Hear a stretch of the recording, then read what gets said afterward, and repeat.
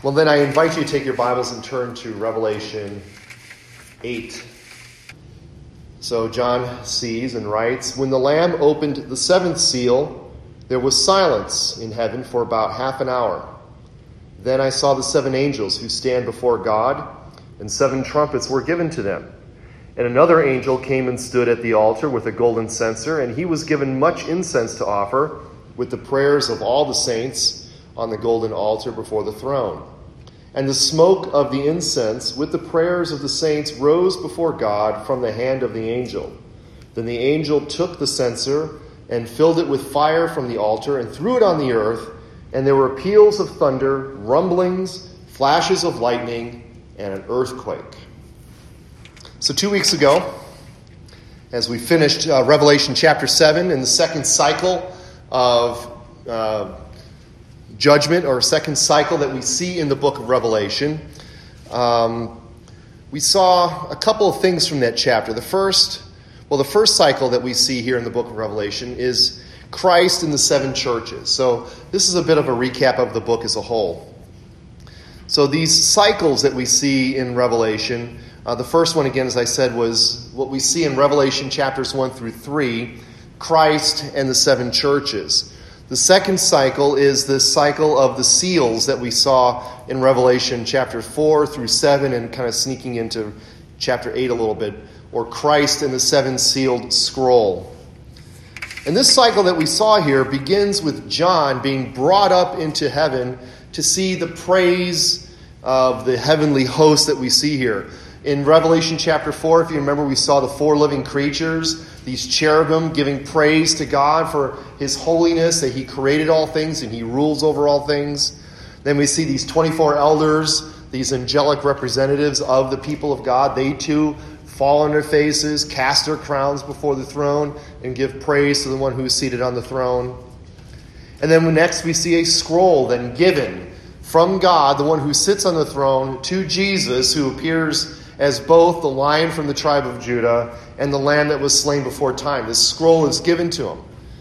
And then we next see, as Jesus begins to break the seals on the scroll, one by one, this starts to unleash God's judgment and tribulation upon the earth. Much of this parallels Jesus' message in the Olivet Discourse that we were looking a little bit in parallel with what we saw in Revelation chapter 6. So as Jesus gives his discourse on the end times in Matthew 24, we were kind of watching and showing how that parallels what you see in Revelation 6 with the seven seals. And then upon the breaking of the sixth seal, we see that this unleashes the day of the Lord, and that Christ comes and judgment starts to unfold. Final judgment starts to unfold on the people as they sit there in the earth in terror over the one who sits upon the throne, in the Lamb. So that takes us through Revelation 6 with the sixth seal. Now you would expect them to go immediately to the seventh seal, but then we saw in Revelation chapter 7 sort of an interlude, because we wondered at the end of chapter 6, when the people who are crying out in terror over the sixth seal being broken and over the judgment of the Lamb coming upon them, they cry out, who is able to stand in this great and terrible day? Well, we see who is able to stand. It is the sealed of Israel, as we see in chapter 7, these two visions that show God's people from two different perspectives. One of them as the church. You remember the two descriptions? The church what and the church what? Triumphant, and what was the other one? Militant, right.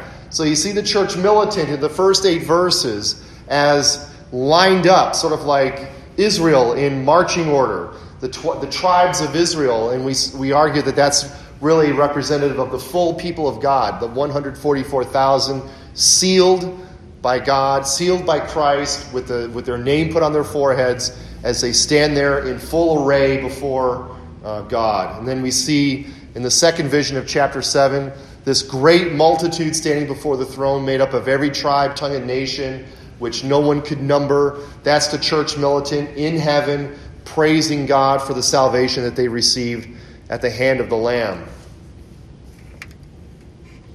And we see that this great multitude was brought out of the great tribulation Not a 7-year period of tribulation after the rapture and before the pre-millennial return of Christ, but a period of time that stretches what we've been calling the church period. The period of time between the resurrection of Christ and the return of Christ. I can't think of another phrase to call it other than the church period. So I'm going to stick with the church period for now, the church age. And then we saw how they too worship God and how God comforts them, right? We saw that. How they are there now. The church triumphant is there, and God comes there and he wipes every tear from their eye as he comforts them and says, you no longer have to worry. You don't have to feel any more pain, no more suffering. You are now here, joyful, triumphant gathering before God and before the throne. So that is our recap. Now, as we head into these verses here, verses 1 through 5 of chapter 8, we're going to see a transition. This is a transition section, if you will, these first 5 verses of 8, that transitions us from the 7 seals up to now the 7 trumpets. Now, all along, we've been arguing that Revelation chapter 4 through chapter 20 gives us multiple camera angles, of the same period of time, the church age, each with its own particular focus.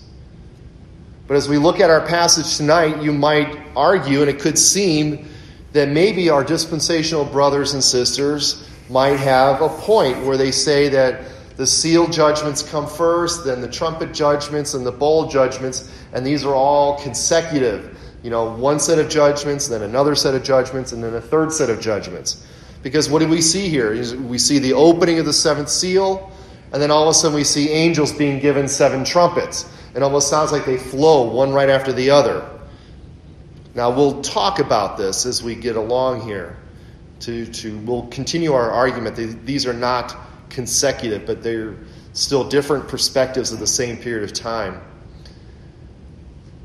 But as we look at this passage tonight, really I want to look at it in 3 parts. First, in verse 1, we're going to see this silence in heaven.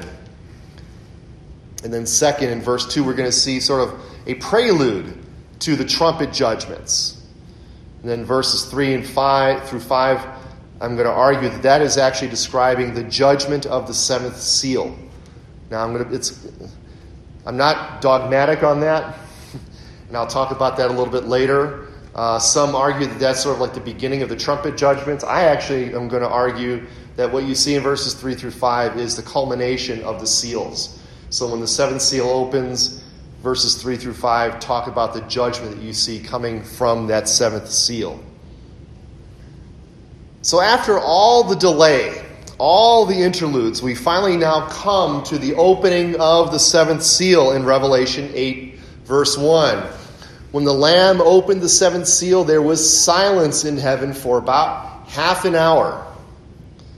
So all that tension, all that buildup, all that anticipation, and what happens after the 7th seal is broken?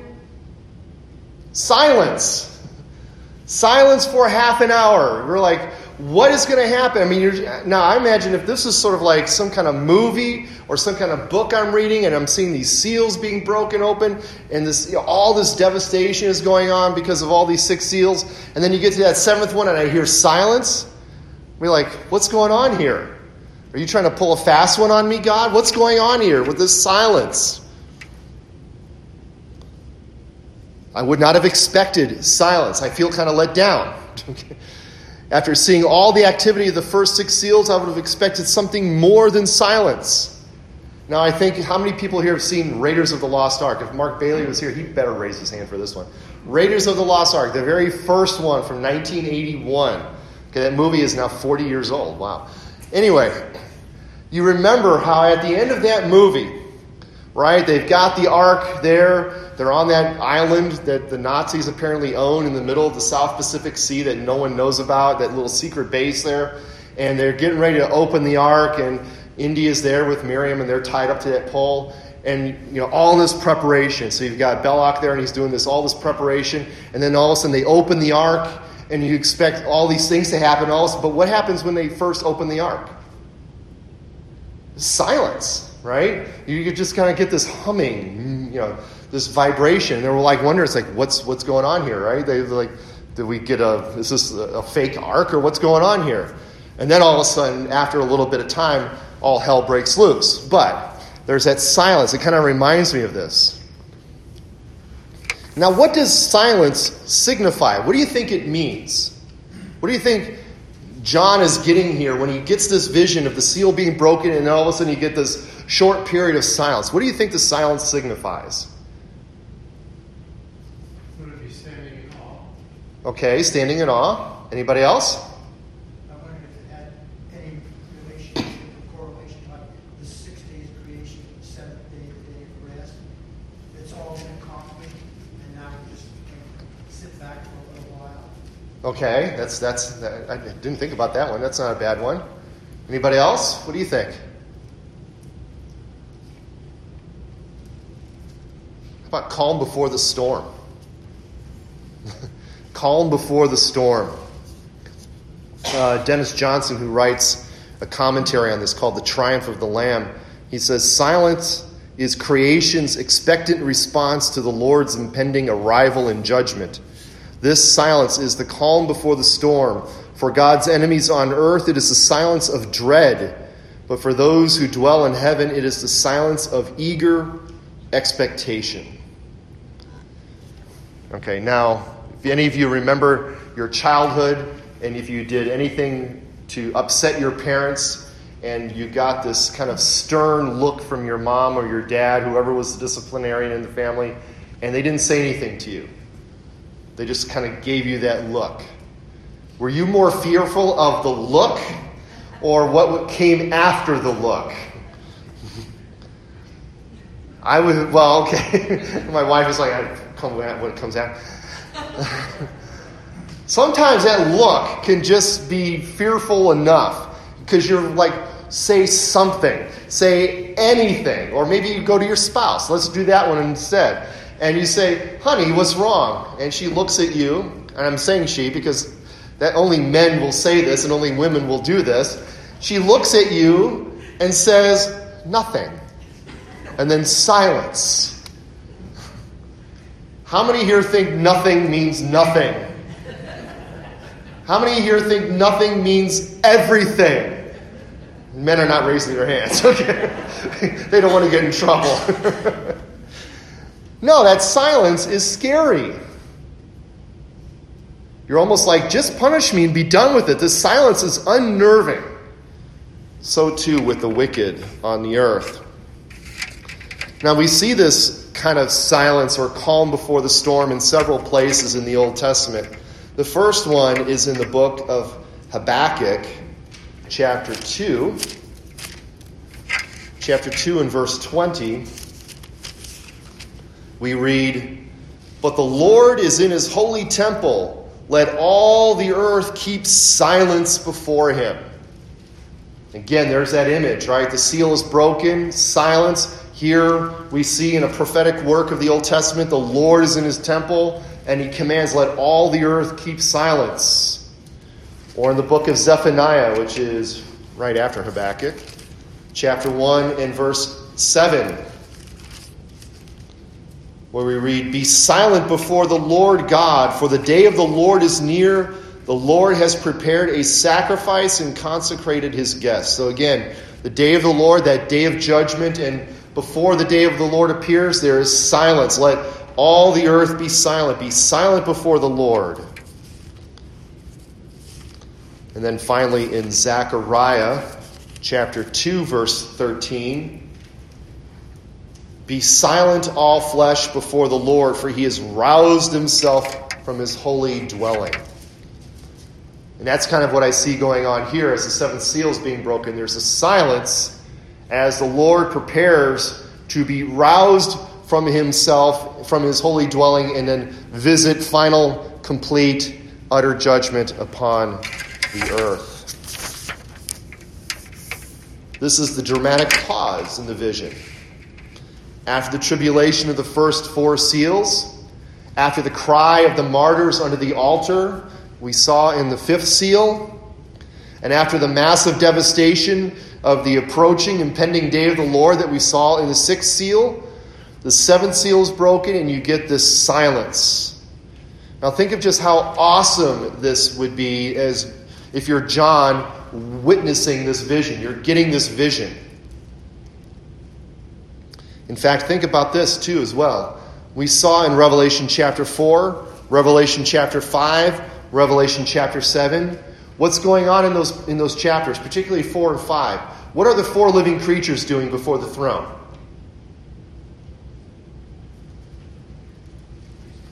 What's that? Worshiping, right? They're saying, holy, holy, holy is the Lord God Almighty who was and is to come. What are the 24 elders doing after the four living creatures say their praise? They're doing the same thing, right? They bow down with their faces to the ground, cast their crowns, and they also utter praise. What's the church triumphant doing in Revelation chapter 7 before the throne of God? They're praising too. Okay, you're catching a theme here, right? This praise is day and night, ceaselessly before the throne of God, forever and ever. Yet when the seventh seal is broken, that praise chorus is paused for 30 minutes. Okay? Even the praise that continually goes before God, before his throne, comes to a halt as that seventh seal is broken. Now that idea there of half an hour, it just means a short period of time. It's not, again, don't think literally 30 minutes. Just think of a short breath, a short respite before everything starts to happen. So why does everything seemingly grind to a halt at the opening of the seventh seal? Well, with the seventh seal broken, the scroll and its contents are now finally open. Remember, this scroll had writing on the inside and on the back side, and you couldn't read it until all the seals were broken. Then you can open it and examine its contents. Well, now that that seventh seal is broken, its contents are laid bare for all to see. And consider this as well. We have argued that this scroll contains God's plans and purposes for human history and the salvation of his people.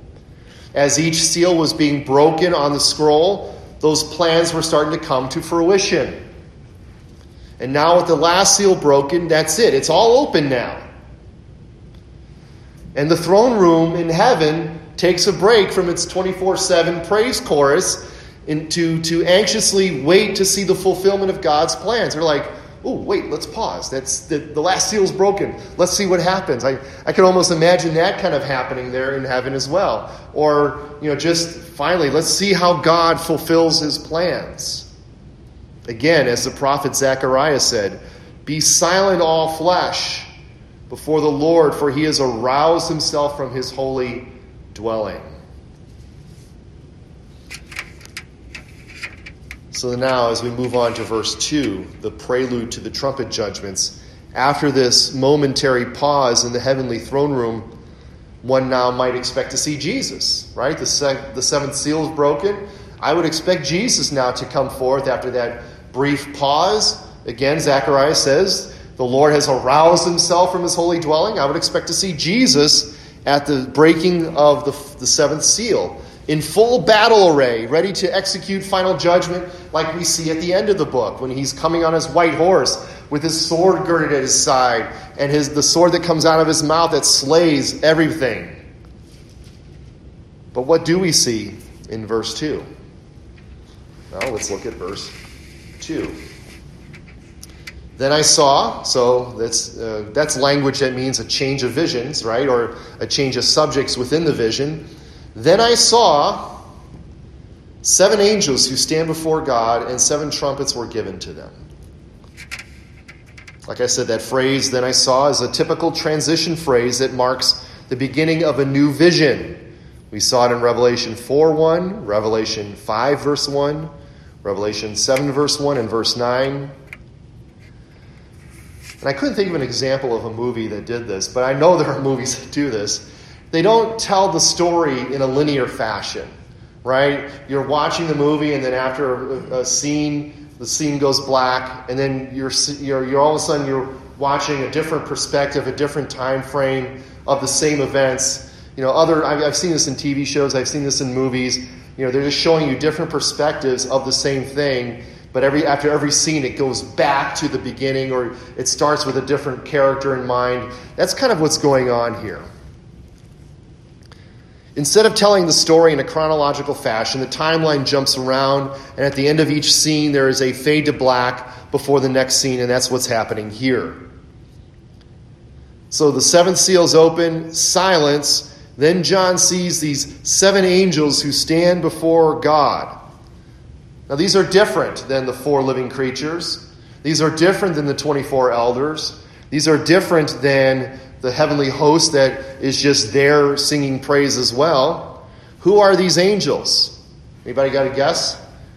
Anybody have a guess on who they think these angels are?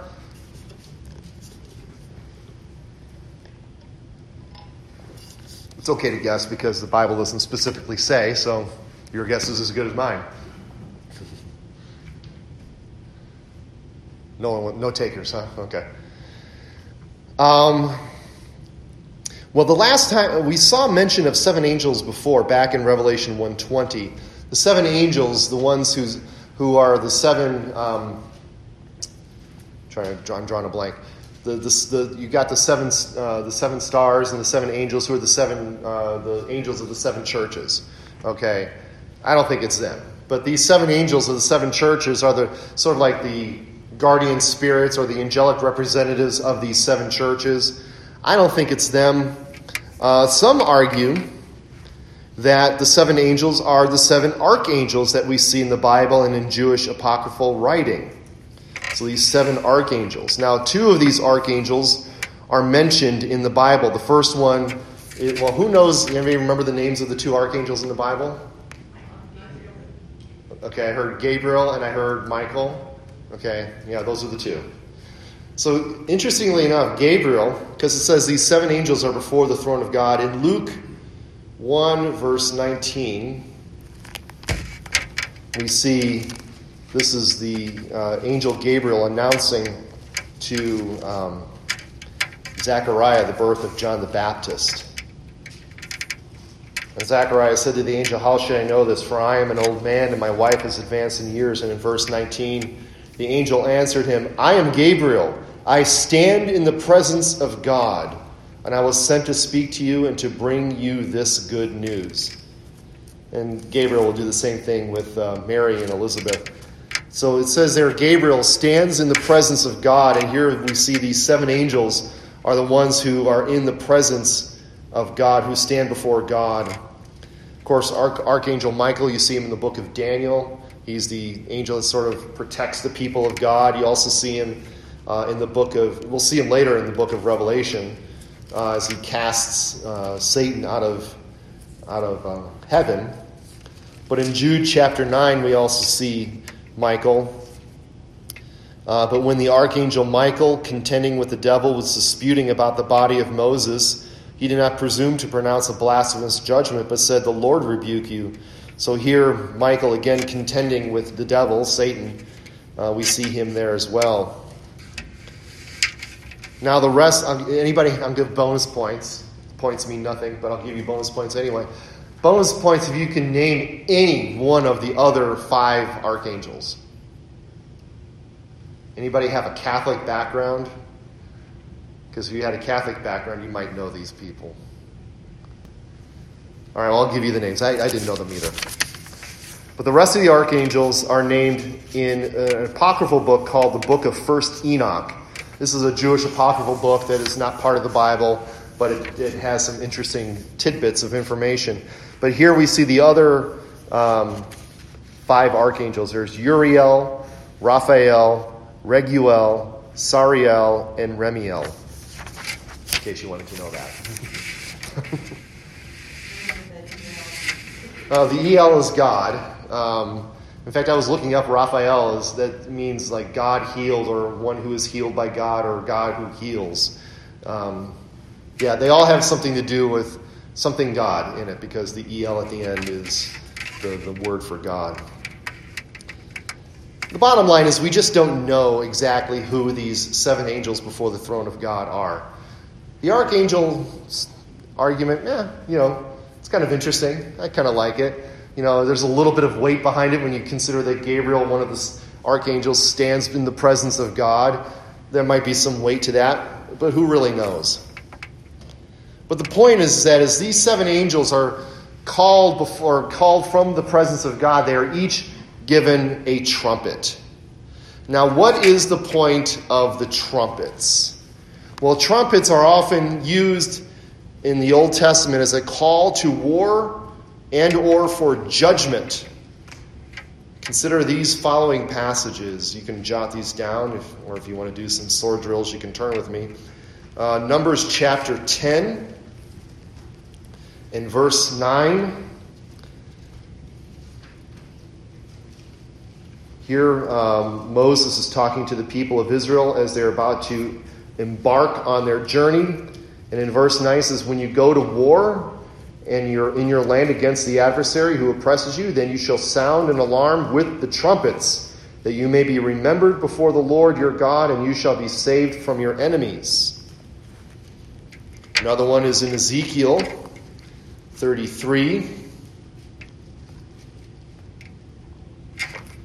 In Ezekiel 33, the first 6 verses, the word of the Lord came to me, Son of man, speak to your people and say to them, if I bring the sword upon the land, and the people of the land take a man from among them and make him their watchman, and if he sees the sword coming upon the land and blows the trumpet and warns the people, then if anyone who hears the sound of the trumpet does not take warning, and the sword comes and takes him away, his blood shall be upon his own head.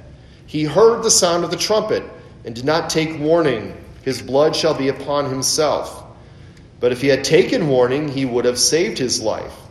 But if the watchman sees the sword coming and does not blow the trumpet, so that the people are not warned, and the sword comes and takes away any one of them, that person is taken away in his iniquity, but his blood I will require at the watchman's hand. So here Ezekiel is basically talking about the watchmen of Israel and their job, their charge, to be the people who watch out for the people of Israel, the ones in charge of making sure the people of Israel do what is supposed to be done. They're the watchmen. They're the ones on the tower. And if they see bad stuff coming and they don't warn the people, then it's on the watchman's shoulders. It's on his head. If they do sound the trumpet alarm and the people don't listen, then it's on the people's heads for not listening to the trumpet. We see another thing of trumpets here, this time more in a reference of judgment, in the book of Joel, another Old Testament prophet, Joel, right after Hosea, Joel, Amos. And in Joel chapter 1, this is a particularly poignant passage, because here it says, the day of the Lord, blow a trumpet in Zion, sound an alarm on my holy mountain, let all the inhabitants of the land tremble, for the day of the Lord is coming, it is near. A day of darkness and gloom, a day of clouds and thick darkness. Like blackness there is spread upon the mountains, a great and powerful people. Their like has never been seen before, nor will be again after them through the years of all generations. So here again, that trumpet announcing the day of the Lord.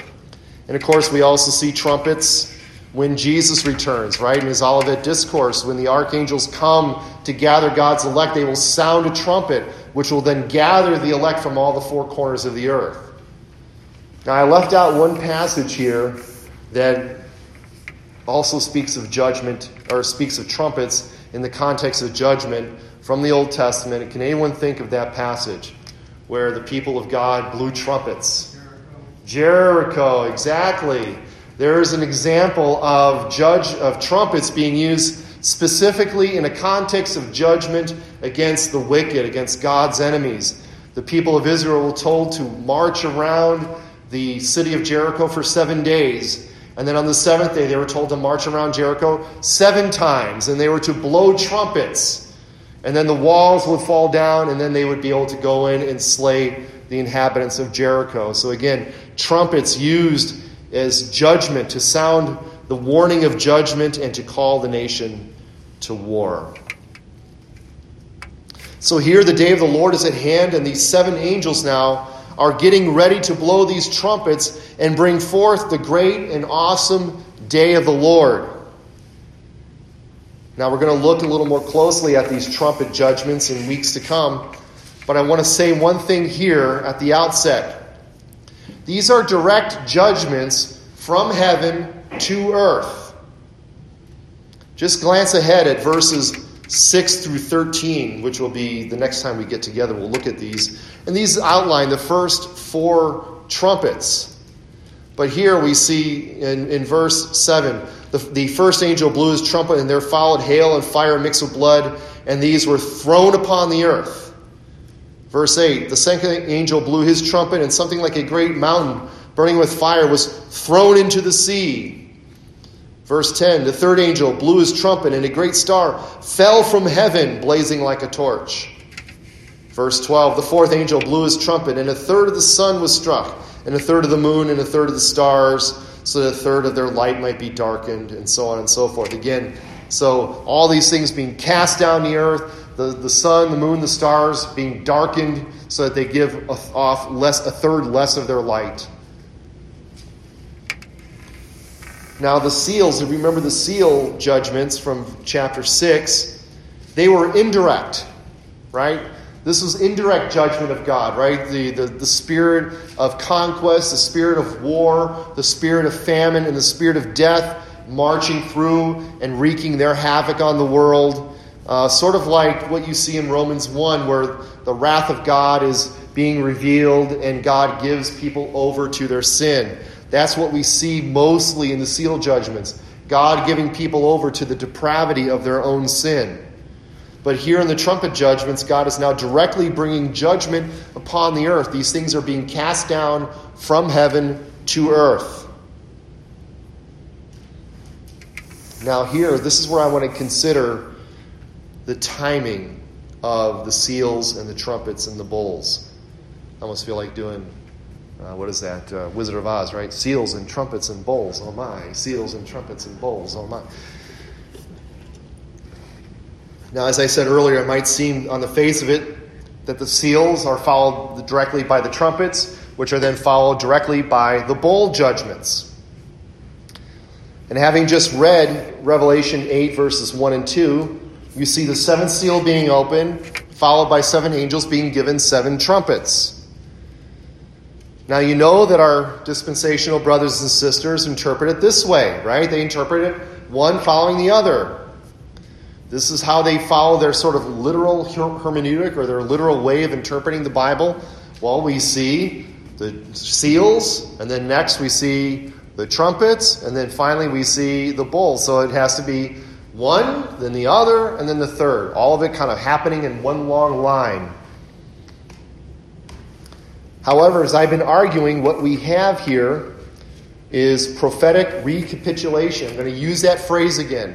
Prophetic recapitulation. The idea that these prophecies, these visions, sort of say the same thing from different perspectives over the same event. Sort of like different camera angles. So I think the 7 seals present probably the most wide-angle view of this period of time that we're looking at. The period we've been calling, for lack of a better term, the church age. Now, the 7 trumpets seem to sort of tighten that focus a little bit of this period, perhaps focusing more closely at the end of that. Again, note in verses 6 through 13 that all of this destruction that we see from the trumpet judgments, or will see from the trumpet judgments, is 1/3 of whatever it is that's being damaged. 1/3 of the seas, 1/3 of the sunlight, 1/3 of this. Then when you get to the bowl judgments, each one of those affects the same spheres that the trumpet judgments go. So if you were to line up the trumpet judgments and the bowl judgments, they would parallel each other. Except in the trumpet judgments, 1/3 of everything is being destroyed. In the bowl judgments, it's total destruction. Everything is being destroyed there.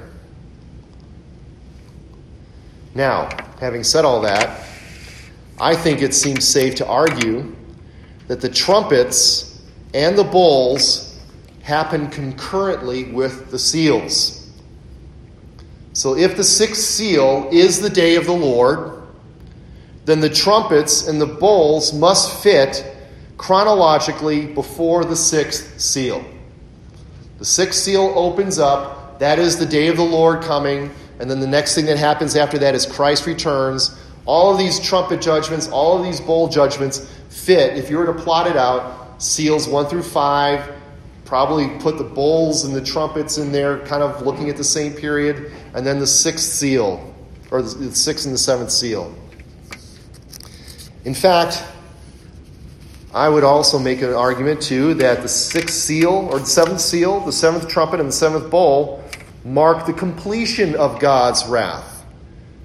In fact, it is more likely they cover and depict the different aspects of the same event, namely the second coming. Again, just flip ahead keep your finger here and just flip ahead to Revelation chapter 11.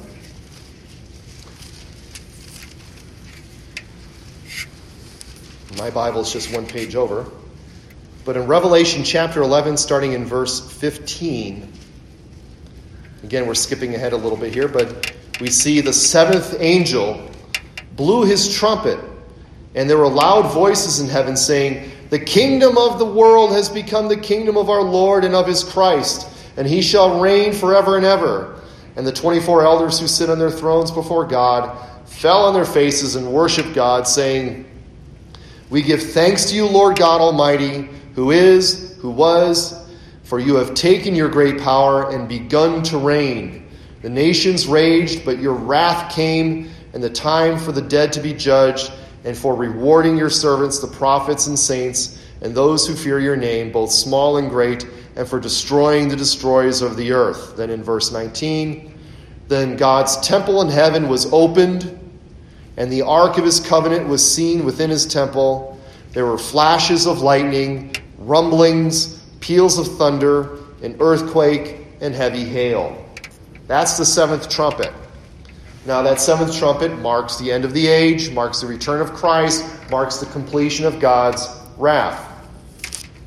Now flip ahead maybe a couple more pages to Revelation 16. Looking at verse 17 in Revelation chapter 16.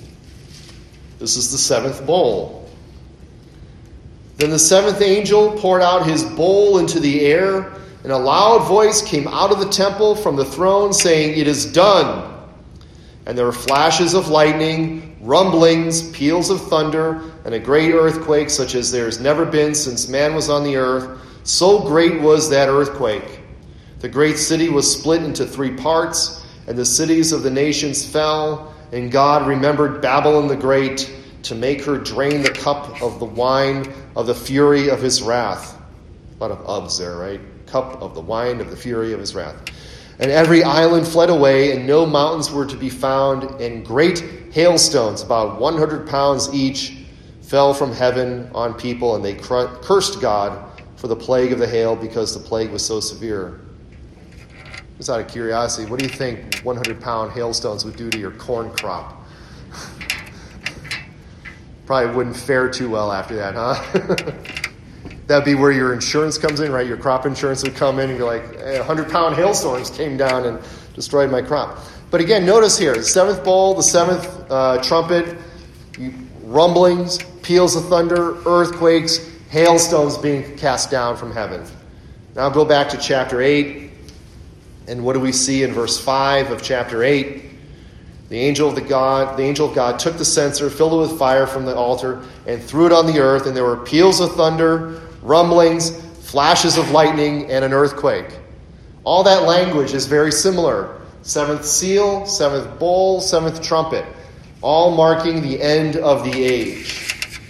So that is why I'm arguing that what we see here in the the trumpet judgments and the bowl judgments are somewhere in between that fifth and sixth seal, and all the seventh of each one of those is looking at the same event, the end, the final judgment, God's wrath finally being poured out. Remember, again, when the seventh bowl is poured out, you hear the voice saying, "It is done." When the seventh trumpet is sounded, you hear a voice saying, "The kingdoms of the world are now the kingdoms of our God and of his Son, Jesus Christ."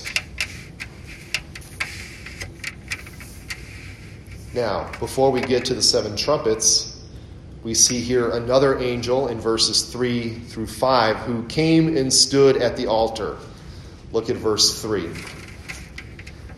And another angel came and stood at the altar with a golden censer, and he was given much incense to offer with the prayers of all the saints on the golden altar before the throne. And the smoke of the incense with the prayers of the saints rose before God from the hand of the angel.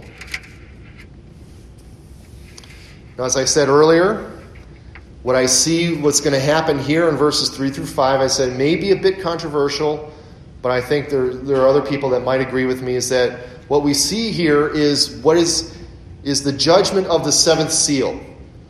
So verses 3 through 5 are talking about the judgment of the 7th seal, not the beginning of the trumpet judgments. Now, I've got 2 main reasons for saying that. First, notice nothing has happened yet after the breaking of the 7th seal. The 7th seal is broken. The only thing we've seen so far is 30 minutes of silence, a short period of silence. We argued is the calm before the storm as we looked at these other Old Testament passages that show that before the day of the Lord comes, there is silence before judgment comes. And then my second main reason was showing you those parallels that we saw between the 7th seal, the 7th trumpet, and the 7th bowl. How when those things happen, when the seal is broken, when the trumpet is sounded, when the bowl is poured out, you saw rumblings, peals of thunder, lightning, earthquake, stuff coming down from heaven, down to the earth. All these things happen with the 7th, whatever it is, seal, trumpet, bowl. So what we're going to witness here is the result of opening the 7th seal. That is my argument. Now, what is the result of the opening of the 7th seal? Well, we see here that the prayers of the saints are answered. The prayers of the saints are answered. But first, though, we see this angel at this heavenly altar with this golden censer, kind of like a big, wide bowl type of thing. Now, in Old Testament worship, there were 2 altars. Okay? If you remember back in the book of Exodus, God is commanding Moses to make the artifacts for worship. Among the artifacts of worship, he commands the creation of 2 altars. The first one is the bronze altar that is outside of the holy place in the courtyard. And the bronze altar is what the Jews would then use for their burnt offerings. So they would put all their burnt offerings on this bronze altar. So every bull, every calf, every sheep, every turtle dove that they offered as a burnt offering to God was done on the bronze altar. Anybody remember where the second altar is placed? The golden altar. Not quite the Holy of Holies. In the holy place, not the most holy place. So you think about how the closer you get to God, the more precious the metals too, right? Outside, bronze and silver. As you get inside, gold. Okay? So inside the holy place, where you have the table with the showbread, you have the lampstand that burns night and day, and then you have an altar of incense. This is the golden altar that stands before the Holy of Holies, right before the presence of God. And they were to burn incense on this altar in the morning and in the evening. Aaron was commanded, as you bring in and you do these things and you trim the wicks on the lamps, you offer incense in the morning, and then when you do it in the evening, you offer incense in the evening. Now in Revelation, we only see one altar. In chapter 6, verse 9, we see the martyrs who are under the altar. And we saw that it's sort of symbolic of that bronze altar that is the sacrifices are offered on. But we see here another altar in verse 3. It seems like this altar in heaven serves both purposes. Okay? It was where the sacrifices are, and it's also where the incense is offered. Now, it was believed in Old Testament literature that the incense that was burned on this symbolized the prayers of God's people, the smoke rising up to heaven, the prayers of people ascending up to God. We see this in Psalm 141, verse 2. I'll start in verse 1. O Lord, I call upon you. Hasten to me. Give ear to my voice when I call you. So here's the psalmist praying to God. Give ear to my voice when I call you. Verse 2. Let my prayer be counted as incense before you, and the lifting up my hands as the evening sacrifice. So here the prayer is the incense being lifted up to God. The prayers go before God. And we see this also in Revelation chapter 5, verse 8, as the 24 elders are there. When he had taken the scroll, that is when Jesus had taken the scroll, the 4 living creatures and the 24 elders fell down before the Lamb, each holding a harp and a golden bowl full of incense, which are the prayers of the saints. So here are the angels in the throne room of God carrying these bowls that have the prayers of the saints, and they're in the presence of God with these prayers. Now just take a moment to think about this. It's beautiful imagery and it's wonderful to read these things, but just think of the practical application here. All of the prayers of all the saints for all time rising up to God as incense that he breathes in our prayers. Think about the martyred saints under the altar in Revelation 6, how they pled for God for vindication. Vindicate us, O Lord. How long before you avenge us? Think of all the imprecatory psalms that you read in the Psalms that talk about, Lord, save me from my enemies. Lord, dash them on the rocks. Lord, deal with my enemies. Think of our own prayers for justice and vindication when you feel you've been wronged, when you feel as if somebody's done you wrong and you want to take vengeance, but you realize you can't take vengeance because the Bible says, vengeance is mine, says the Lord. I will repay. So all you can do is pray for your enemies, right? You just have to sit there and pray for them. And those prayers go up to God. We may never see full justice in this lifetime. But here in verses 3 and 4, this angel here takes this golden censer and he offers much incense with the prayers of all the saints. And as he does so, then the smoke of this offering now rises before God from the hand of the angel. So again, every prayer of every saint comes before God. Don't ever think your prayers are not being heard by God. He hears every prayer. He answers every prayer. Maybe not in the way you want it to be answered. Sometimes that answer may be no. Sometimes that answer is wait. Oftentimes that answer could be yes. But God hears and answers every prayer in a way that is best for us. Maybe not in the way we like it again, but in a way that is best for us. So now then this angel takes this censer that had the prayers of the saints and now fills it with fire from the altar in verse 5. Then the angel took the censer and filled it with fire from the altar and threw it on the earth, and there were peals of thunder, rumblings, flashes of lightning, and an earthquake.